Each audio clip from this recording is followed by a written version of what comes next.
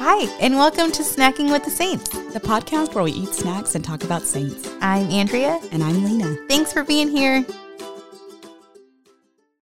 Ready when you are. All right, let's get started. Okay, we're back. Yay, welcome back. It's been a long break. It has been. It's been like a couple of months since we've been together. I had to kind of regroup before our winter hiatus. Yes. Is what I'm calling it. But it's been nice. Yeah, just it kind was. of slow down. It was nice to just focus on the holidays. Yes. How was your Christmas? I mean, it was good. It was good. Christmas is so fun with Ben. Like having kids makes it so much more fun. It's just such a different experience. It really is. Like, I don't know if I said this last time. Did I say this last time? Like, not to be cheesy, but it really is about like giving more than receiving. Like, it's so much more fun to be the one in charge of the Christmas magic. I mean, once I pass a certain age, honestly, it's way more fun. Getting to pull the strings and to like do all the prep and then to see their eyes widen is just so beautiful. Yeah, Ben, like we showed him how to unwrap a present, but then after that he was like a pro. So it was just so fun seeing him tear the paper and so cute. Did he like his gifts? He got some good gifts that like stuff that we really play with like every day. So it was like good because I don't want like a lot of clutter in the house, but it was all good stuff. Awesome. Really, really slow. Luis had some time off in there too, so we just had a lot of family time. It was a good break. Nice. Yeah. Royce actually got a couple of weeks off. Like his company like shuts down for a Christmas break, and so like everybody's off, which is really nice because then he doesn't have to like come back to a ton of emails if he takes time off work. Like everyone has taken time off. Yeah. So it's kind of collective rest for them. So that's really awesome. Nice. Yeah, that was really nice for us. And at the end of our last podcast, we talked about celebrating Advent before going into like the Christmas season, instead of seeing December as like just all Christmas season and doing all the Christmas things. So we really did that this Christmas. We celebrated Advent as this time of like slowing down and really just kind of in preparation and waiting. And then like for us as Catholics, we have like 12 days of Christmas. Yeah. We went all out during the 12 days of Christmas. Oh, really? So like, I know in previous like seasons, I've been burnt. By the time Christmas comes, I'm like burnt out. We got to decorate the cookies and we got to do the gingerbread house and presents and all those things. Yeah. But the waiting like made it so exciting to like get to do all those things. And it was kind of condensed into those 12 days, but it was really special and it just felt like even more worth it. So I would recommend that if you ever want to kind of renew that season of Advent in your family and celebrate, do those Christmas traditions during the 12 days of Christmas. It's a really cool experience. Oh yeah, for sure. I think I want to just say like also a highlight, which is so silly, but Ben loved the newer version of The Grinch. My mom showed that to him. The animated one is cute. Yeah, I like that one. We watched it like every day. Yeah, we watched it like every day because he loved it. Yes. And at this age, it's just things are on repeat. Yeah, and unfortunately, we do limit screens, but we are a screens family. Like we use them. No judgment. So I'm sorry, America, but we watched it all the time. And so like when I think of like this Christmas, it's just like The Grinch. But it like I didn't get tired of it and we watched it every day. So and then we also had Three Kings Day here and we hosted it, so it was really fun and we had a good time. And like you said, just like we watched all the Christmas movies up until Three Kings and we listened to all the music. That's and so we kept cool. our lights on. Yes. Oh, speaking of lights, I think for me, the season was like a time of like letting go of perfection because Ben destroyed the Christmas tree. Wait, y'all didn't do like just the half Christmas tree decorated, like the top half? That's what we used to do. Really? Just put all the nice ornaments to do. Like I tried to be smart about it and we went to Hobby Lobby and got him his own tiny tree. Cute. And we bought all these little ornaments and it was for the plan like, this is your tree. You can do whatever you want to it. And that lasted maybe 10 minutes. And then after that, he was trying to put his ornaments on the big tree. Well, yeah. I mean, and then the big tree. He would like put his whole tree in the tree. And then every day he just took ornaments off. He got a tricycle for Christmas. Oh, cute. So like probably Christmas Day, the tree was like knocked over. By the tricycle? Yeah. And so I was like. The tree was a toy, basically. It was a very stressful toy, yes. So Luis, after the tricycle incident, Luis was like, let's just take this tree down. Christmas is over. And I was like, yes, let's do it. But then I was like, no, we're leaving this ugly squish tree with everything's off. Like everything was terrible. We are Catholic. We are staying the course. I was like, we're Catholic. We're leaving this tree up. And it was like every day I would look at it and be like, that is so unaesthetically pleasing. But I was like, it's not about that. It's about celebrating the season all the way. That's right. So we left it up. So that was like my big takeaway. Like, it doesn't have to be perfect. It doesn't. It doesn't have to be for Instagram. No, it doesn't. And it's this season in your life. Like right now, it's just like maddening probably. But like 10 years from now, you're going to be like, oh, I kind of miss that tree. Because of what it symbolized. Yeah. Where Ben was. Where he is in his age. And so I don't know. That was kind of my takeaway from this season. But it was a great Christmas. And then it's been nice to kind of ease into the new year. Yeah, for sure. I set no resolutions. Did you set resolutions? I'm not a resolutions person. I actually, like when we approach Lent, I'll do something more like spiritually related to that. But I tend to burn out quickly on resolutions. So I just don't want to disappoint myself. So I just I don't do the resolutions. I'll wait for Lent and like start again. So and it always comes up pretty quickly too. Yeah. So yeah, it does. It feels like it comes early. So just save it for that. Yes. I did declutter a little bit. I cleaned out my pantry, which was in desperate need of cleaning and organizing. Mm-hmm. So I mean, I feel good about that. That's good. That's on our to-do list for sure. Yeah. Yeah. Well, I'm really excited about this topic because me too. It is. Do you want me to say what the topic is? Okay, it's superhero saints. I love that. Which just means saints who had like these supernatural graces that you wouldn't necessarily like expect from like your average person, but they're God-given graces, and so we kind of look at those graces as like very heroic or like kind of superhero type ones. So Andrea already knows. I guessed who yours was because I'm bringing like a major heavy hitter of supernatural saints, so she knows who mine is. But I'm gonna wait to like share it with you guys, and so maybe we should just jump into snacks. Yeah. Before we do it, mine. Should we like do snack and then saint because mine is kind of related to my saint. Same. Let's do it. It's like very distantly. It was inspired by the region. Okay, good. Of my saint. Mine is symbolic, but it's such a stretch that same. Yeah. Okay. So do you want to do your snack? No, you tell me yours. I want to hear who you have. Oh, who I have? Like who my saint is? What your snack is and who your saint is. Wait, you want to know my saint? Wait, too? Is that not what you were saying? No, like you say your snack and then tell the saint story. And then I'll say my snack and then tell the saint story. Okay, yeah, we could do that. Okay, we're mixing it up for the new year. Yeah. Okay, let's do that way. Okay. My snack is a candy bar called the Symphony Bar. And Andrea had never heard of it. I'm kind of putting it together now, a little bit.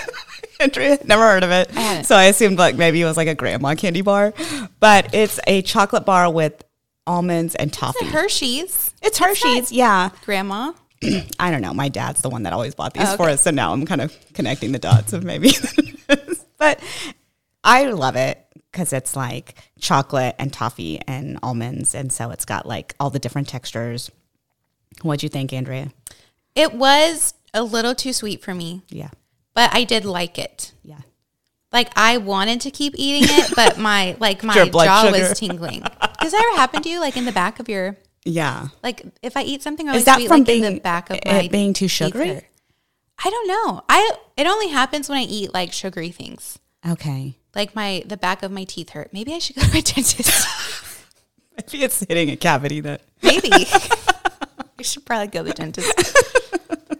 My dentist moved and I get anxiety at the dentist. Okay. So I don't want to go because I really liked that. That dentist like knew how to do my teeth with my anxiety. Okay.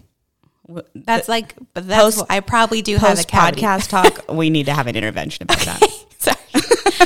It got too real, but you're like, we're joking, but actually. But like I need help you with that. Okay. I got a Symphony bar because just hear me out. Okay. Okay, my saint is Padre Pio. Of course. Yeah. I love him. Okay, and almonds because some people thought he was nuts. I'm saying what the opinion was, not how I feel. Milk chocolate because he had a very sweet nature about him and even like a sweet fragrance that I'll talk to you about. Like, okay. And so there's a sweetness about him. And then toffee, I don't know. I like toffee. I just do that in there. Like maybe he's like spiritual toughness. I don't know. Okay. It's kind of a stretch, but anyways, all of it blended together makes a symphony. Yeah. Like, you see where I'm going with it, Annie? A little bit. Also, I just like the symphony more. That's basically the real reason. Yeah. Okay. I can get behind it. Okay, so I'm going to talk to you about Padre Pio and his life story, but I wanted to talk about like what his quote unquote superhero powers were. Yeah. These supernatural graces, and two of them are bilocation, which means being in two places at the same time. Yeah. Okay. There are several like recorded accounts of people seeing Padre Pio come to them, pray for them, like giving them sacraments, last rites for their grandfather, cross continents. And I didn't know the cross continent part. Yes, like there's one in New York. And it's like very documented that he never left like his convent or his hometown. So like he was always there. And it started with like him being like seen by his like fellow friars like outside of the monastery, I guess, at the Capuchin monastery, just like on the grounds outside when they knew full well like he was inside. Yeah. So like it kind of started like that, but then it just like he traveled the world. So this is when he's living where he's in his residence, but then is also accounted for in these other places. And he's doing things like praying with them, healing them. Most of them were healings of people who were sick and had asked for his intercession because he became famous worldwide for his devout prayer life and his abilities. And so I think news of that had spread. So people had asked for his intercession while he was alive. And it was like he could hear it and would like go and be with them and like anoint them or pray with them, heal them. And he would say things like, people who would have like the flu or have pneumonia, he would say, in 4 days you're going to be healed, you know, and then they would be healed. Yeah. And they would then travel. They would like tell whoever like was their caretaker. They would tell people about it.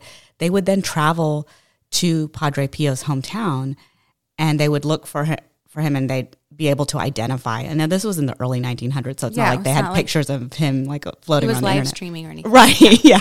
So they would travel there, and they would look for him, and they'd be able to point out and say, that was the man that was there. And so there's so many accounts of it that there's so many similarities in their stories that it's very hard to just discount that as like not something that could have happened. So bilocation is like one of his big ones. He also had the ability to read hearts. Yeah. Which is like... that one is, to me, I love Padre Pio, but I don't have, like, I know, like, so many people have a strong devotion to him, but to me, like, he's almost, like, a little spooky. A little bit. It's not, like, the best way to describe it. The reading hearts part. That's what's spooky? Is what was, like, a little spooky to me. Okay, and I don't, wait, hold up. Spooky is not the right word. So the whole bilocation was like, you're down with that. That part's like cool. It's like, oh, that's so cool. Like he's such a he can split holy, powerful himself person, but into then two different continents. The reading, well, but if he could just like tell you were sad about something, that was spooky. Well, it's more like you're like how he was in confession. I think it's like the little like, ooh. It's like the mind reader. The mind reading aspect. And I think that's where we have to like distinguish between like what people would look at as like psychic powers and all that stuff as very different and not part of Catholicism, as opposed to this grace where the Lord allows this sensitivity and awareness of another person's struggles, and especially because of the position he was in the place he held in the church, to be able to hear confessions. It wasn't like he just gives you the information, you're on your own. Right. It's like people would come into confession and be like, I don't know what to confess, or they were scared to confess something, and he would say it outright what they needed to confess. But then he was given that power, but then also he had the ability to absolve the sins through the name of Jesus, and so he was able to use that in order to help bring them closer to God. So that's a very important distinction of why he was allowed some of those graces versus people you would think are like quote unquote mind readers, psychics, and all those in that category, that it was for building the kingdom and the glory of God.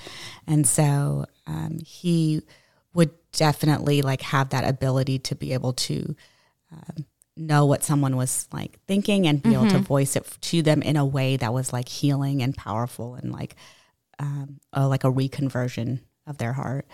And I remember one story that stuck out was just like this, it's just a random story, but it was like a lady was waiting in line for confession because Padre Pio heard confessions all day, every day. I don't think he took a day off in it's like 51 years of like ministry, but I think the church officials had said, okay, well, confession is cut off here. And the lady was like behind that part. So she was going to miss out on confession. And so in her mind, she had said like, had asked like Padre Pio, will he just like bless me, even though like that won't be enough? And she says that he turned around from his grill and gave the blessing and then went back to his like being a confessor. And it was like in the middle of like hearing somebody else's confession and doing all of that. And he's like being able to receive that and do that. So that's how like open to the Lord he was. Yeah. And I definitely want to kind of talk about that in his spirituality of like that openness to the Lord of like why, like perhaps why that allowed for so many graces in his life. But so bilocation, reading hearts, and also he also famously got the stigmata, which if you don't know what the stigmata is, it's like receiving the wounds of Christ on the hands, feet, or the side, or even like the temples or the forehead.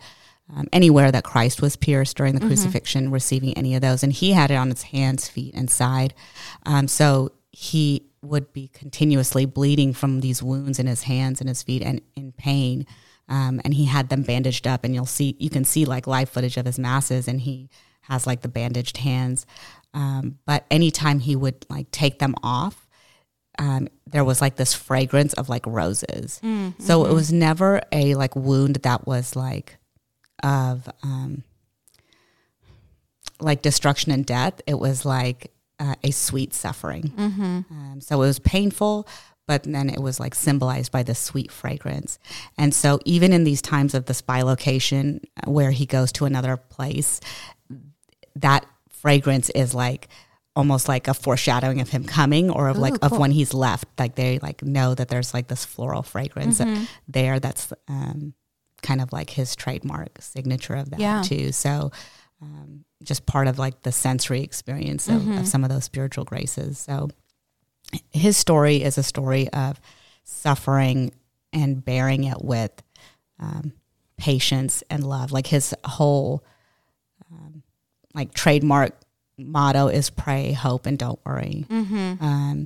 And it's just basically like saying worry is useless and just rely on the mercy of the Lord. He's going to hear your prayer. And this is like kind of unending hope in the Lord, regardless of what the suffering is, just knowing that the Lord will hear our prayer and not to worry about it. And so just that gentleness and love for the Lord, he just like exhibited in all that he did. And so I just wanted to kind of give that whole like backdrop of these are his superpowers, you know, quote unquote, but before I gave his backstory, because I wanted you guys to see like, okay, yes, these are the things he's like, I suppose, famous for. But then I want to look at like, okay, what was his spirituality like? And then kind of like dig back and say, okay, like, well, what was the foundation for some of that stuff? And not to say that he earned it in any way, but what made him so primed to receive it? And so I'm just going to jump in with his life story. So he was born into a very devout family, and he was born in Italy on May 25th, 1887, in a town of Pietrelcina, Italy. I'm probably not saying it right. But even as a young boy, he had already shown signs of like extraordinary like gifts of grace.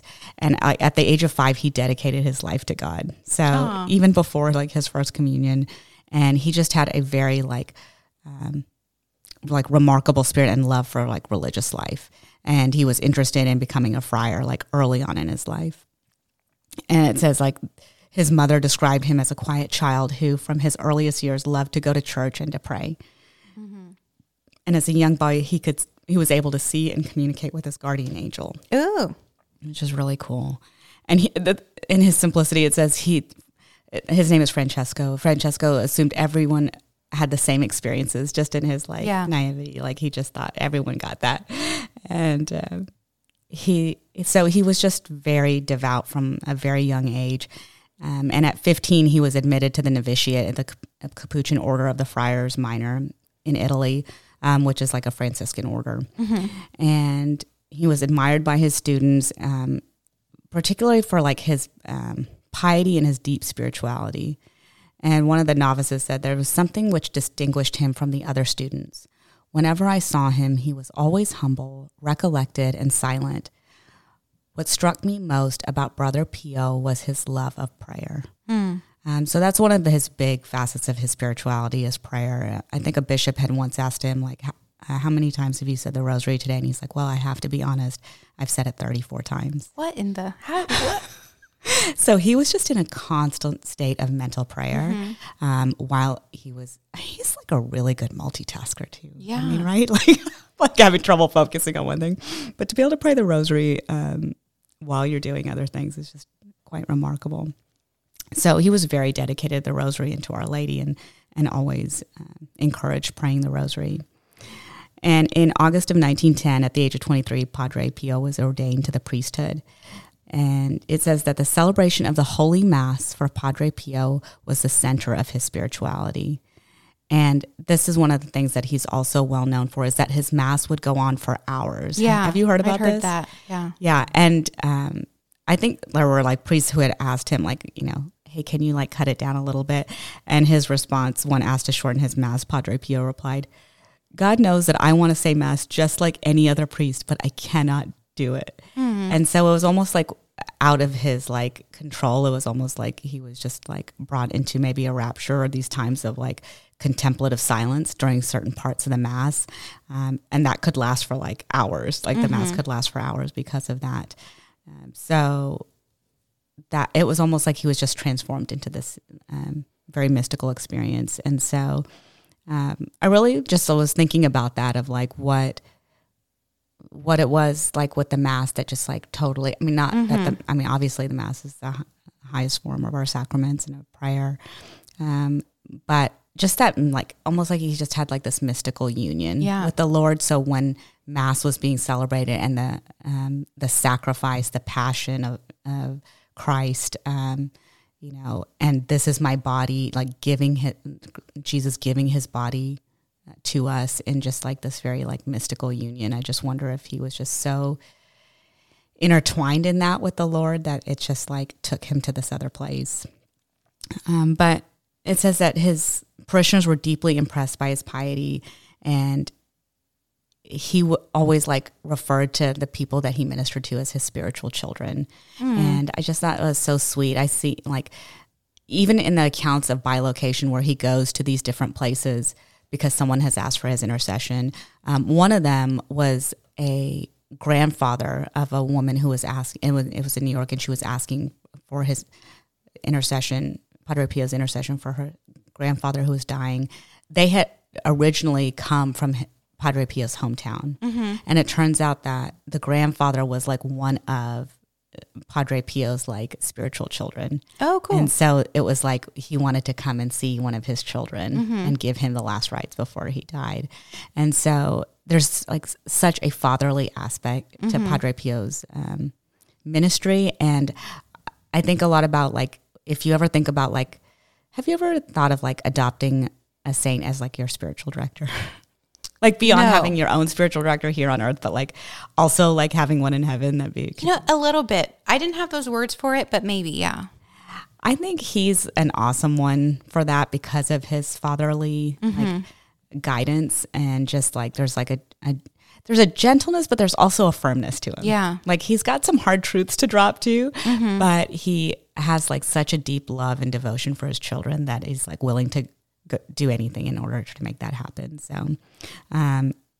So in terms of like adopting a saint as a spiritual director, in like when you're struggling with things, just reading the writings of that saint and seeing how they speak to you. And it's really dependent on your spirituality and theirs, and what kind of aligns and what it fits right. But I feel like he's an awesome one to go to just across the board because of the way that he preaches, and what he preaches about is very relatable to the common man. It says Padre Pio is understood above all else as a man of prayer. And before he was 30 years old, he had already reached the summit of spiritual life known as the unitive way, which St. Teresa of Avila talks about in depth, of just like this like transforming union with God. So at a very young age, he's like in prayer almost continuously. And he said he had a special mission to the souls in purgatory and encouraged everyone to pray to them. He said that we must empty purgatory with our prayers. And his confessor and like beloved friend had said, like, one admires in Padre Pio his habitual union with God. When he speaks or is spoken to, we are aware that his heart and mind are not distracted from the thought and sentiment of God. Wow. So yeah, just to be like in complete and total union, and to still be able to live in the world and not be like even a cloistered, or like a hermit or anything. Yeah, he was working with the public for like 19 hours a day every day. Yeah, and so it's just so remarkable. Yeah, I almost can't process how you even are not constantly distracted. Like how your mind I is think not it has. Don't you think it has to be like a grace? It like, has to be. Like he's just lifted up. Yeah. So, but if you're wondering, like, oh, well, lucky him, he got that grace. His life was marked by a lot of suffering. So he had poor health his entire life, saying that like since the age of 9, his health had been a struggle for him. And in fact, after his ordination to the priesthood, he had to go back to his hometown and was separated from his religious community for like 5 years because of his health. And it was prolonged and debilitating, but remained a mystery to his doctors. But still, Padre Pio did not become discouraged. He offered all of his bodily sufferings to God as a sacrifice for the conversion of souls. So he's very committed to this mission of the conversion of souls, the souls in purgatory as well. And he experienced many spiritual sufferings as well. And he said, I'm fully convinced that my illness is due to a special permission of God. And I just thought that was just like so beautiful. Like for us, when we think of suffering, like there's like a desperation or a bitterness that comes with it, like a why me, that kind of thing, this almost entitlement that I deserve otherwise. And here Padre Pio is saying like, this is a special permission God gave me, and it also speaks to that unitive way of just being like so tied to Christ's suffering.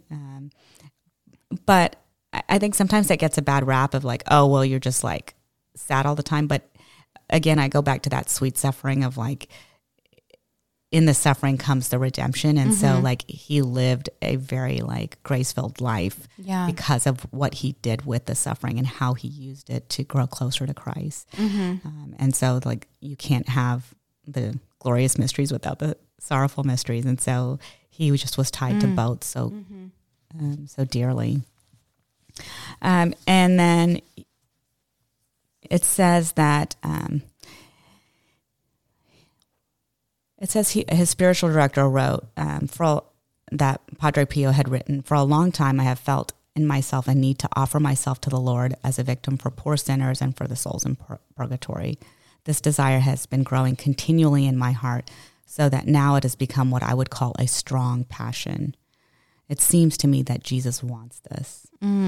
And so this passion to offer himself up continually is just growing and growing.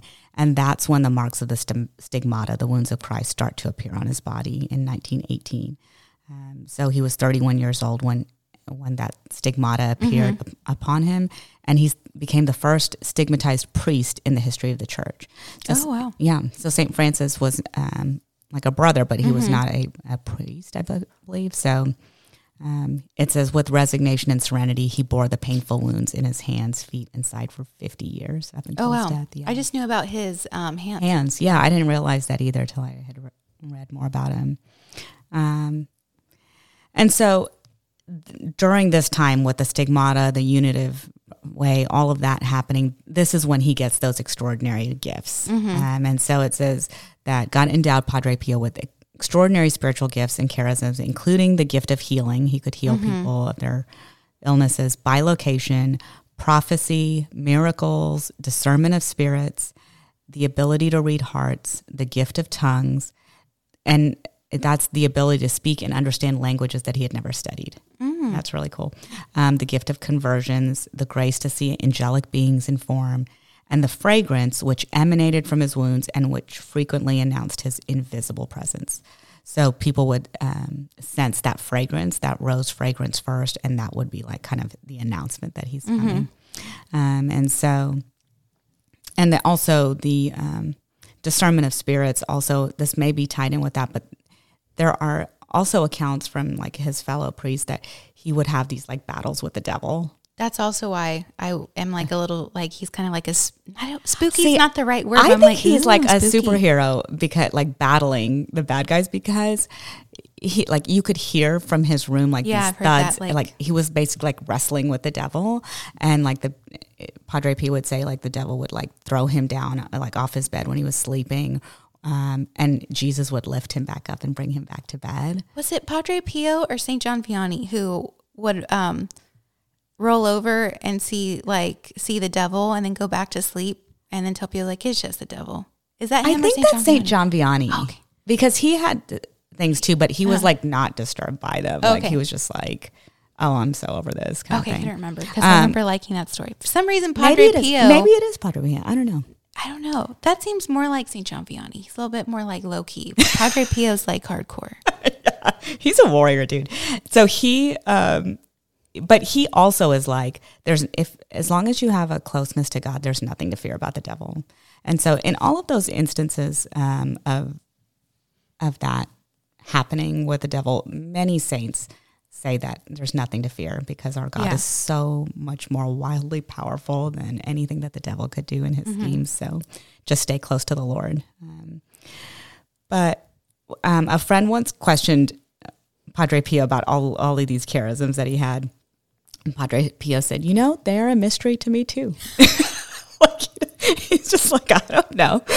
And he's like, although he's received more than his share of spiritual gifts, he never sought them, never felt worthy of them. He never put the gifts before the giver. He always remained humble, constantly at the disposal of Almighty God. So I think this is where we see his humility just really shine, is that the Lord just poured forth gift after gift after gift for him, like these huge abilities and just in abundance. And Padre Pio always referenced it back to the Lord and always used those as a way to glorify the Lord and just to be at his service at all times, literally all times. I mean, he worked 19-hour days and then slept very little and then was like beaten up by the devil while he was sleeping. And then he ate like very little, maybe like 300 to 400 calories a day is what they recorded. And they were like, it was not even enough to keep a small child alive, but somehow like he managed to like work through that. And it's just fascinating if you look at like what he was able to do. And so it says between Mass and confessions, his workday lasted 19 hours. He very rarely left the monastery and never even took a day's vacation from his grueling schedule in 51 years. He never read a newspaper or listened to the radio. He cautioned his spiritual children against watching television. And this is one of the things that I really appreciated about Padre Pio, and one of the nuggets that I took to like teach my kids when they were little is that one of his famous sayings were like, the eyes are the windows to the soul. And so like whatever you take in with the eyes affects the soul. And so to be really discerning about what you take in, like don't just allow yourself to just take in random stuff that you don't know how it's affecting the soul. And so to just kind of create that awareness. So that's also just like a piece of his spirituality that I thought was really important. Yeah. And so he lived the Franciscan spirit of poverty and detachment from possessions and comforts of the world. And in his lifetime, it's said that Padre Pio reconciled thousands of men and women back to their faith. He also had a devotion to helping the sick, and he founded a hospital called the Home for the Relief of the Suffering. And he saw the image of Christ in the poor and the suffering and the sick and gave himself particularly to them. And he said once, "Bring God to all those who are sick. This will help them more than any other remedy." So he just saw the Lord as like the divine physician there and wanted to be the missionary that brought the Lord to the sick.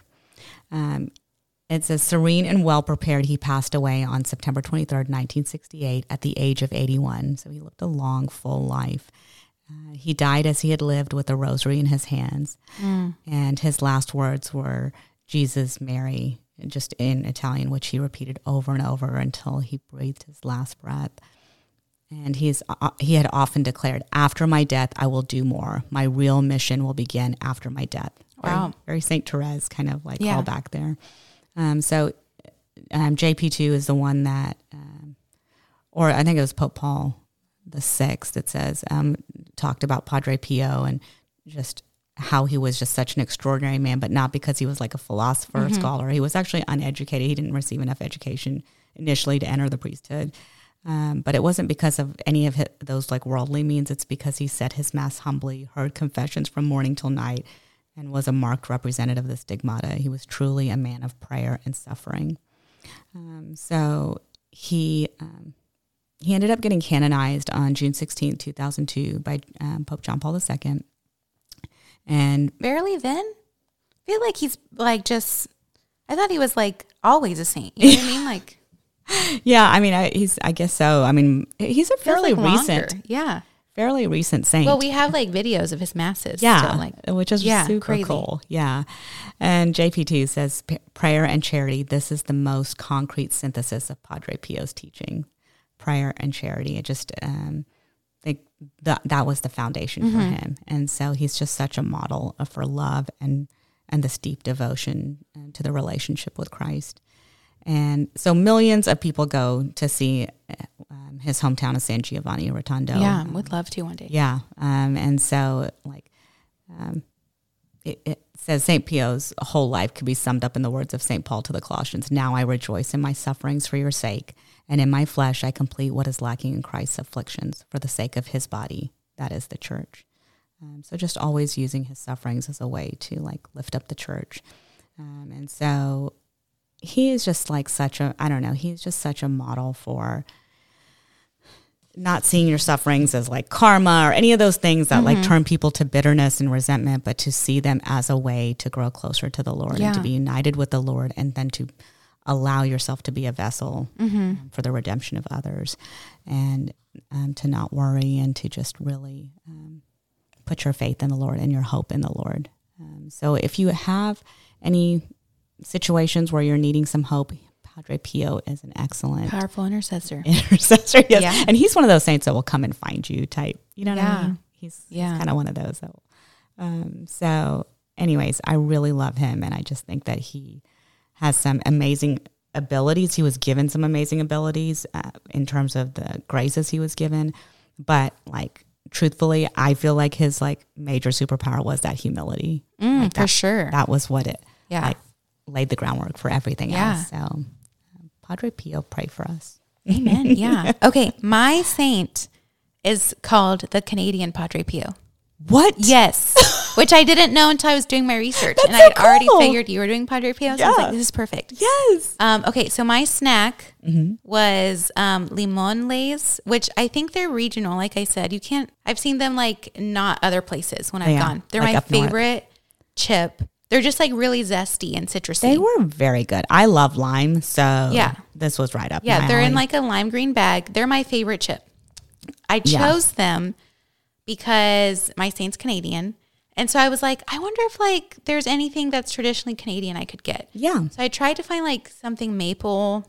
I just like wasn't. So I Googled it. You didn't want to do like poutine. I Googled it, and it was like poutine, like weird stuff. And then like I saw a lot of like, they're called things weird stuff. Well, okay. The reason I said weird is because I looked up snacks that I could get, and instead I saw all these lists online of like snacks that are only Canadian, and it was all of these crazy chip flavors that we don't have. And like ketchup flavored chips. That's and cool. Like a bunch of chip flavors I'd never heard of. Yeah. So that's why I was like, well, I'll get chips. And I wonder if Lena has had my favorite chip. I hadn't. So that's why they were like very good. A crazy chip flavor. I love That's where I went. They are super awesome. I feel like they're like just a good go-to snack. My fave. Yeah.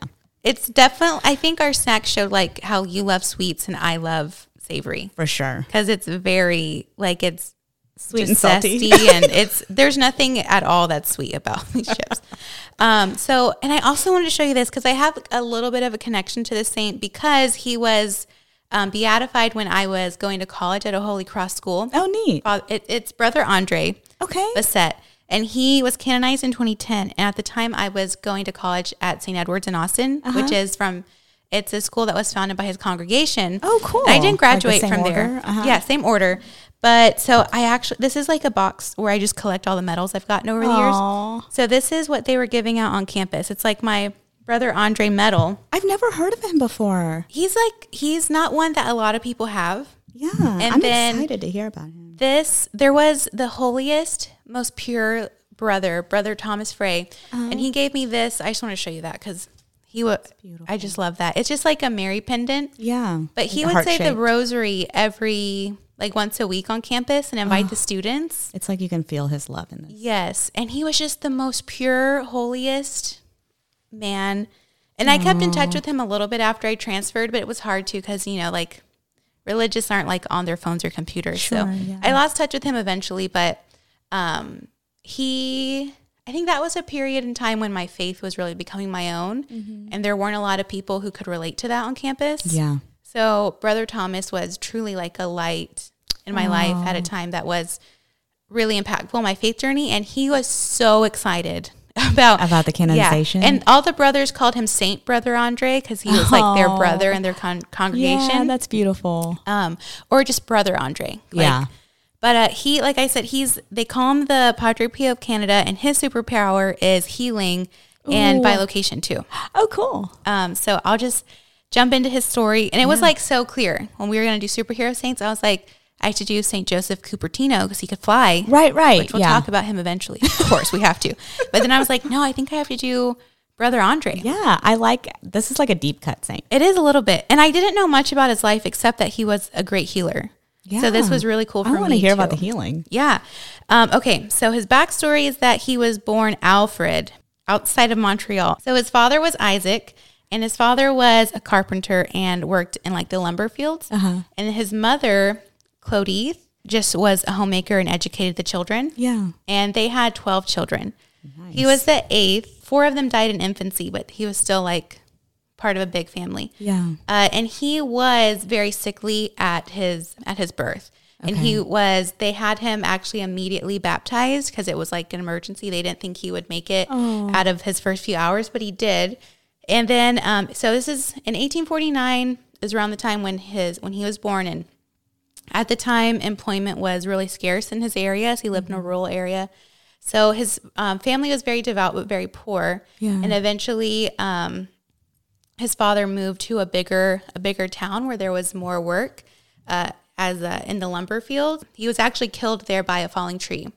So I didn't know that. I was like, that's so sad. Yeah, tragic. So just at 9, his mother, who was 40, had to raise 10 children on her own. Goodness. Can you imagine?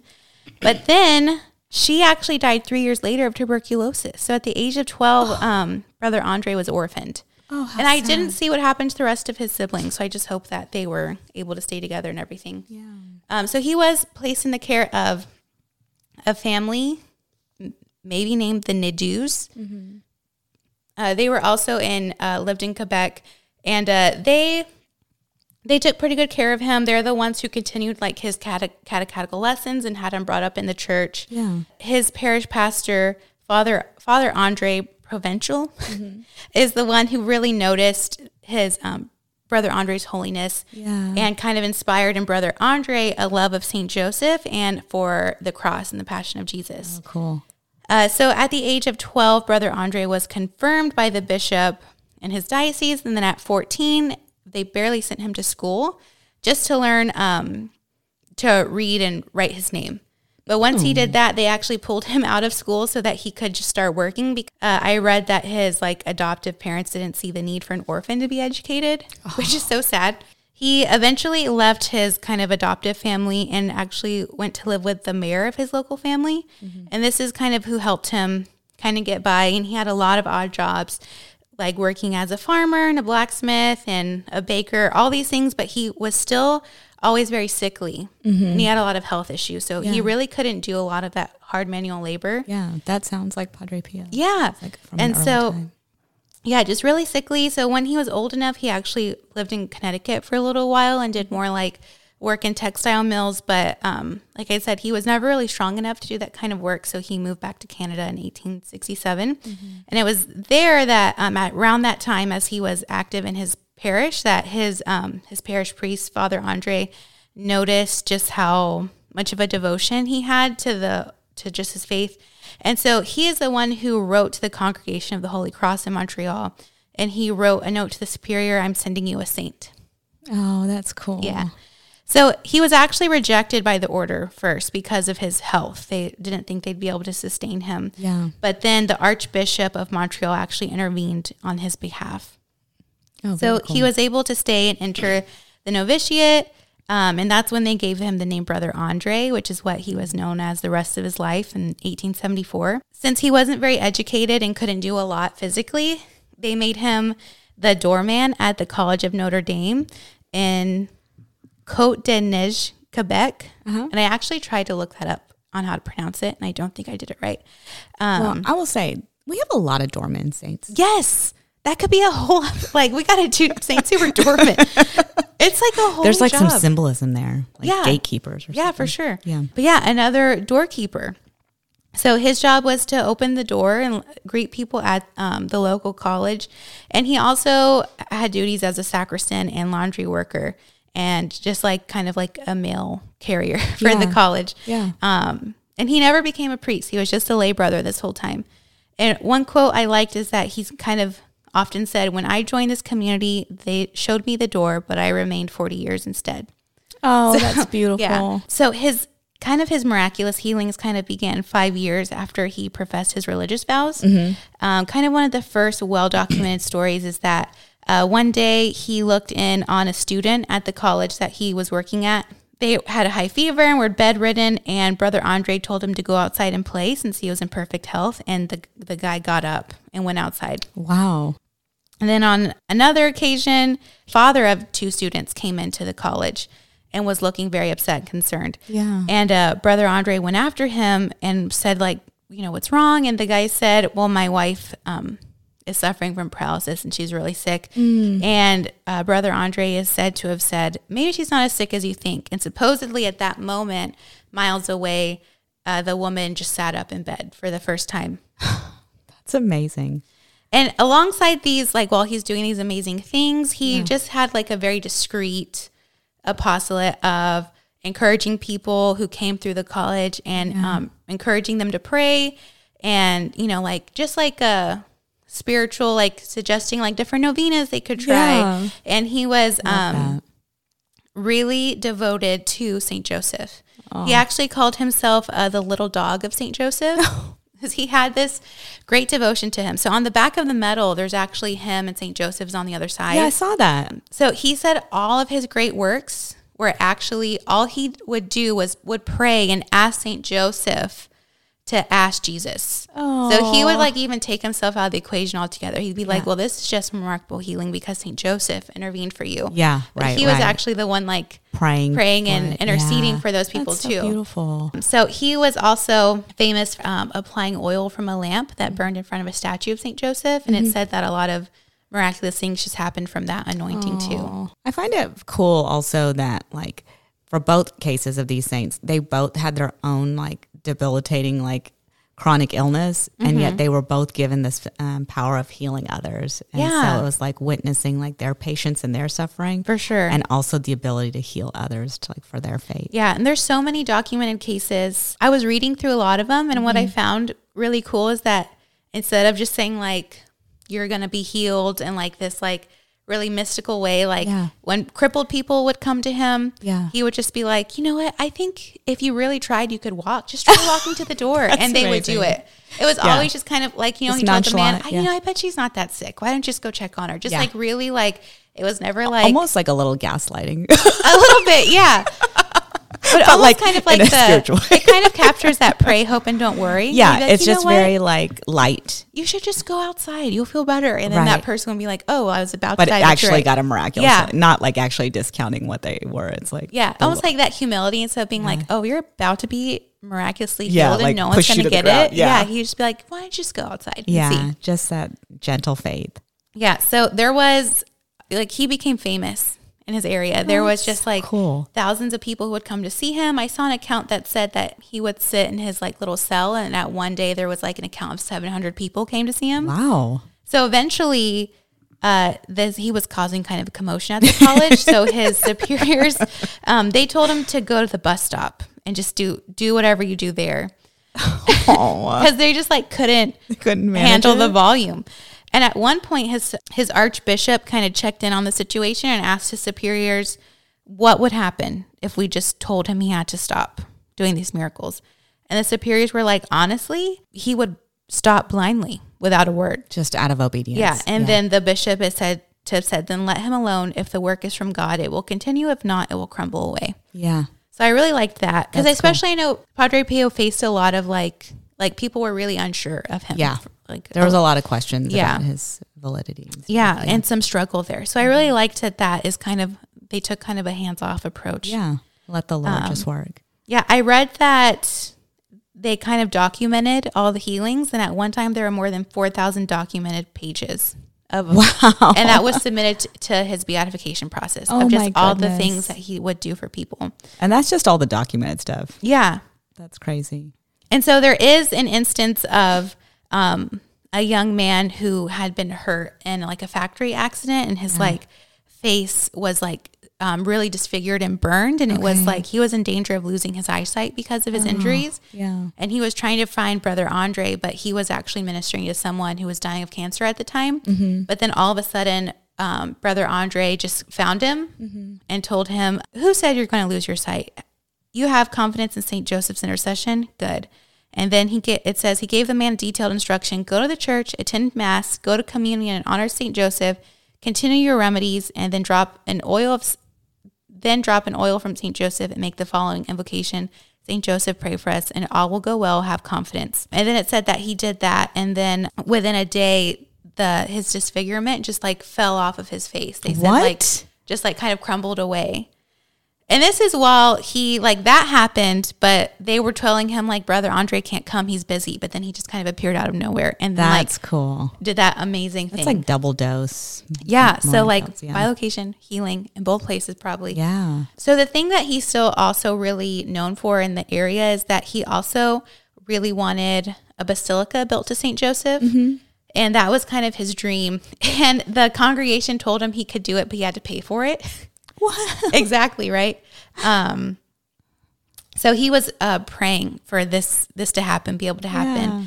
And it said that another brother kept saying like, man, it's so weird. I move my St. Joseph statue, and then I come back and it's like facing the window. And so Brother Andre was like, that's not weird. It's a sign. That's where he wants this chapel built. It said he seeded the mountain with medals of St. Joseph. Like he planted them all in this mountain that was near to the school. Yeah. And eventually, kind of coincidentally, the order ended up buying it just so they wouldn't have like neighbors close to where they lived, not knowing that the whole time Brother Andre was like praying for that spot. Yeah.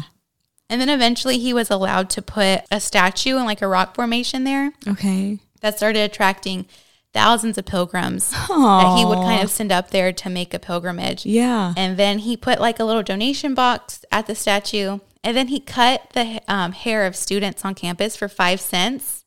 And then he saved up all his 5 cents. And got $200 and built like a tiny, tiny little like chapel shrine. That's amazing. Yes. Which I love that he saved up 5 cents. I know. I mean, it's a different time. So like.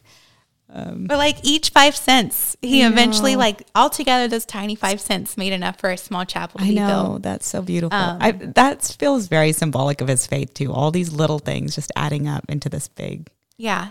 So eventually like a little bit of a bigger, like a small oratory was built with like a chapel and an office. And that's where he took up his residence. And he would take care of the chapel, and that's where people would visit him. That's neat. That's a big upgrade from the bus stop. Right. And then like 13 years later, they built a larger church that could fit like 1,000 people. But then eventually like all the people coming to do pilgrimage, like that was too little. So then eventually they started building the actual basilica. Yeah. And then this was all around the time of the Great Depression. So it said in in the 1930s, there was a lull in the construction where they just couldn't continue because of the economy at the time. Yeah. And it said that Brother Andre said, well, if St. Joseph wants a roof over his head, he'll get it. And then just in 2 months, they had the funds again and were able to continue. Oh, that's awesome. Continue building it.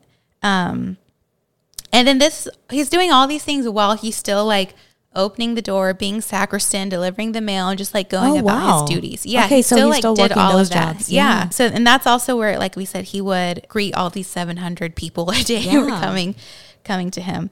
And again, similarly to Padre Pio, he was just still struggling with his own illness. Yeah. He was always fatigued. It said that he moved like in a really slow way.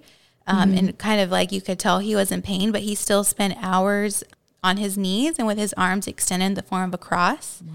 And he would be like that all night. So I read an account that his fellow brothers would plead with him to sleep and say, like, just make it a prayer. Make your sleep a prayer. Like, you have to sleep. And that he would tell them, if you knew the state of those who asked my prayers, you wouldn't suggest that.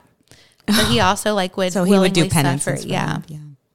So, and that's how he lived his life. At the age of 92, he ended up just becoming a little bit more frail and sickly. And he was consoling all those around him. Like, he knew that he would eventually die, but he also would say, like, don't worry, I'm going to do more in heaven than I ever did. Very closely related. Yeah. So he died on January 6th in 1937. And then it was like in all the newspapers in Montreal, Brother Andre is dead. Is like the big headline that ran. Yeah. Because he was so known, it made like news everywhere. Right. And so this is said to have like mobilized a huge crowd that wanted to go up to the Basilica to pay their last respects. Yeah. And it said that 1 million people visited the oratory that he had built. Oh my goodness. So that they could like go through and see his body and like as a viewing, which is crazy. 1 million people. I know. I think I saw like it was like ended up being like 1 in 3 people who lived in the area that went like that many people, like the statistic.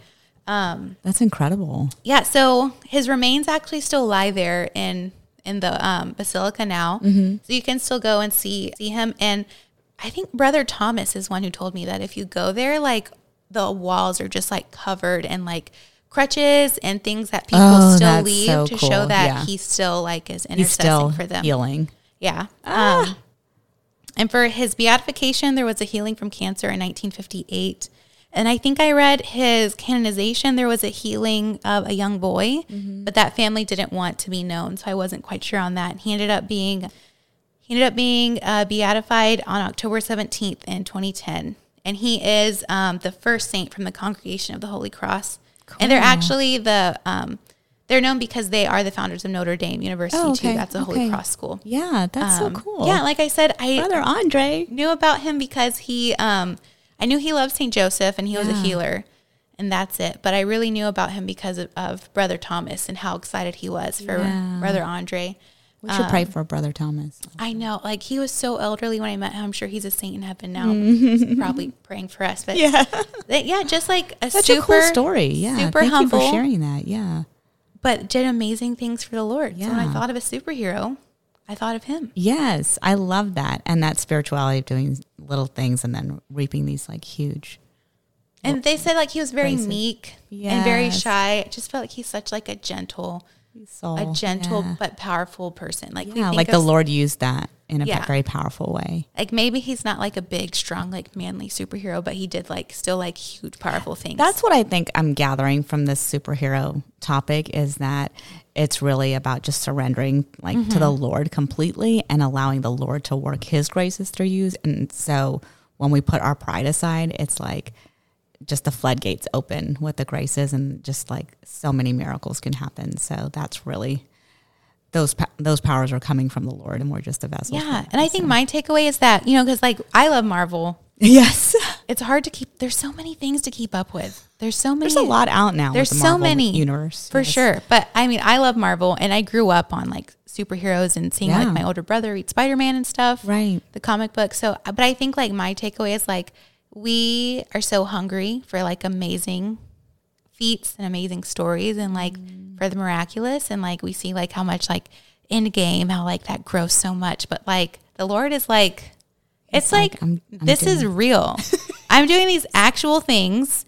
Just think about Captain America. He was like small and scrawny, right? Before he got the super soldier serum. Like I'm taking actual frail people And they're not like CGI'd actors. Like that's what the Lord is offering to us. Okay, so should we do blessing and burden? Yes. Okay, my blessing is something called the Surrender Novena. Oh, okay. Which, have you heard of it before? Okay, it was written by Padre Pio's spiritual director. Oh, wow. Father Don Dolindo, and it's a beautiful novena about surrendering to the Lord all of our fears and worries and just letting him take care of everything. And so that I've done that multiple times, and I've done it with different people, and it's just brought a whole new layer of like closeness and intimacy with the Lord in that surrender. Okay. So that's my blessing. Check it out. Surrender Novena. Okay. My burden is there is a Padre Pio movie out with Shia LaBeouf. Is it out already? It was released in like September, but nobody knows where it is, where you can watch it. I'm excited to watch that because I love Shia LaBeouf. Yeah, I don't know what's going on, why we can't watch it in America, but that's my burden. Okay. It's like I can't watch the movie and I want to watch it. Okay. Can I steal that burden? Because this whole time I've been waiting for it to come out. Yeah. I didn't know it was already released. It came out in September. I didn't know that. That makes sense. I feel like there's a cover up. Yeah. There's a cover up somewhere and we just don't know what's going on. Okay. I'm going to steal. Well, actually my burden is that I made an entire beautiful, delicious lasagna yesterday. Uh-huh. And as soon as I put it in the oven, I checked. I was going to rinse out the tomato sauce jar. Yeah. And I found mold in the jar. Oh, yikes. So I'm sorry to hear that. It just felt so bad how much food was wasted. Yeah. There's a lot of ingredients in lasagna. Oh my gosh. It still like physically hurts me that I just like took a whole bummer. lasagna out of the oven and then put it in the trash. Oh. Louise said we should save it and feed it to Bruce. I was like, it's a lot to feed a Chihuahua. Yeah. Bruce, I feel like I want to make him his update my blessing. Oh yeah. Because I feel like all summer and last fall I just complained about him. He's adorable. Well, he is kind of like a Hulk Bruce Banner situation.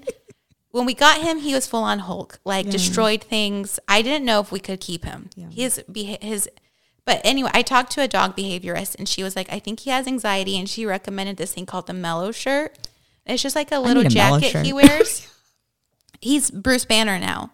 Like that's awesome. Totally. Like we used to have to send him out when we recorded because he would cause he's disruption. Just chilling on the couch. Sitting on the couch. Just hanging out. Yeah, he's adorable. So we helped him with his anxiety. I love that. Now I don't feel the need to come on here and just be like, deleted verses. I feel like he was my burden every week. Because of all the mischief he got into. But he's like a totally different dog. Totally right now. different dog. Zen'd out he's big time. Now he's a lap dog. And before he was insane, but also like hurting himself with his anxiety. Like he would bite himself and so. Mellow Shirt.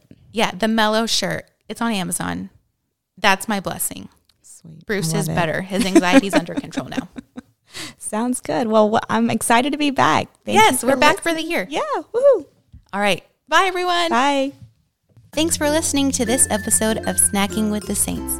Snacking with the Saints is a member of the Spoke Street Catholic Podcast Network. If you enjoyed today's episode, please remember to give us a 5-star rating or leave us a review. You can also subscribe to be alerted of when we drop our newest episodes. You can find us on Instagram at snacking.saints.pod. Come on over, tell us your blessing and burden for the week. Maybe we'll share it on air. And please remember to keep us in your prayers. We're definitely praying for all of you.